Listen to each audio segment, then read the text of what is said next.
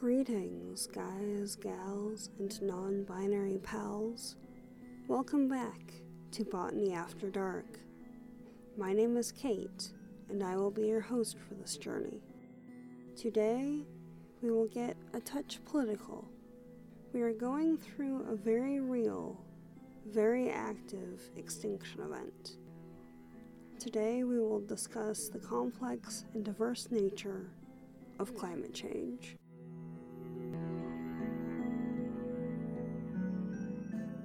Contrary to certain aspects of popular discourse, climate change is not restricted to global warming. That is a significant component, yes, but that in no way encompasses the entirety of the situation. Scientists, academics, and lay people alike have talked about climate shifts for decades, and yet the problems persist. This is in part due to people ignoring the signs because someone else will deal with it. It is likewise connected to large corporations' lack of engagement with solution-finding efforts. Money talks, and when it talks, people listen.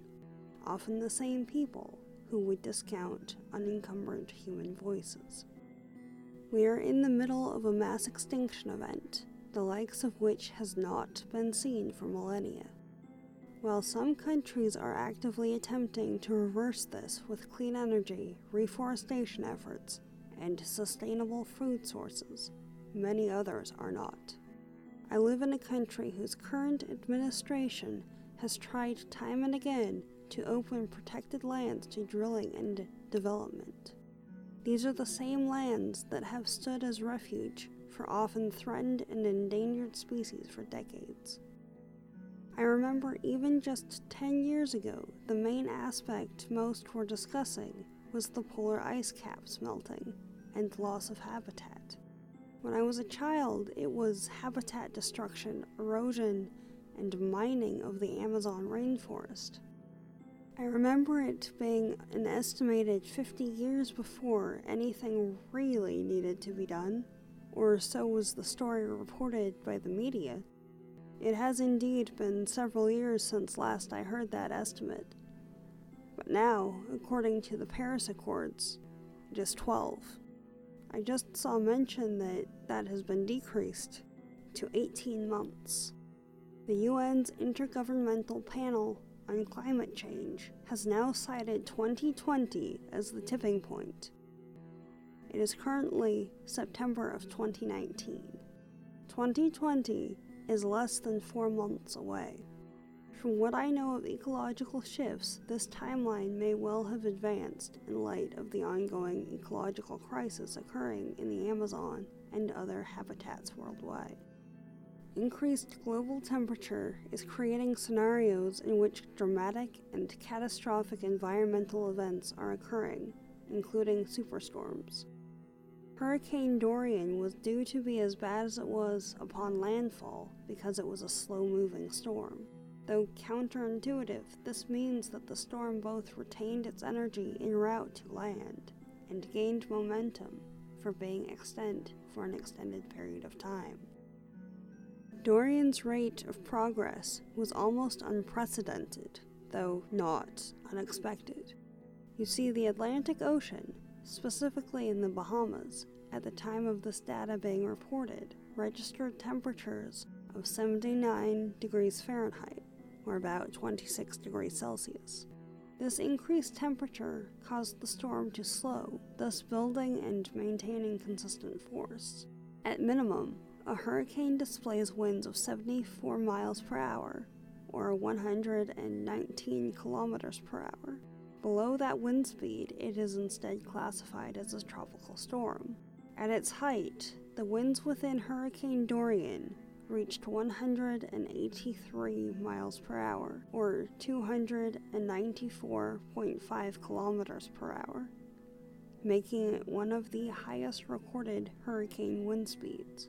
It was a Category 5 storm, Category 5 currently encompasses all storms with wind speeds above 157 miles per hour or 252.6 kilometers per hour. Drought is occurring in regions not known for it. Storms are increasing in size, severity, and frequency. Temperatures are fluctuating dramatically worldwide. Has this happened before? Yes. Does that mean that everything taking place is without human involvement? No, it does not. Our reliance on coal and other fossil fuels for centuries has fundamentally altered the planet's ecological landscape. Not only have there been negative effects due to strip mining and drilling, causing lasting visible scars to form, but emissions, both carbon and otherwise, have been expelled into the atmosphere. While there is some amount that is possible for the environment to naturally mitigate, nature cannot keep up with either the rate or quantity. Additionally, due to human involvement, the protective ozone layer encircling our planet has thinned considerably, leading to an increased rate of UV exposure for the planet's surface, which also contributes greatly to climate change. So, our planet is in trouble. She is not beyond help. I cannot and will not believe that. While petitions for governments and corporations to act may be effective to some degree, that also takes time. In the interim, use reusable containers and plastics where you can. Recycle, and I do not just mean by putting recyclable waste in the proper bin, though do that too. Yogurt tubs make excellent cups and organizers for trinkets or small craft supplies. Likewise, often packaging can become craft supplies. This does not work in every case, obviously, but it still helps. On a larger scale, be aware of where your products and food comes from and act accordingly. While there are perhaps more and less effective methods of climate activism, do what you are able. For some, this means traveling halfway around the world for climate summits. For others, it means standing en masse as part of a protest. However, for some, it is by necessity limited to sharing an article or two online. Remember that is needed too.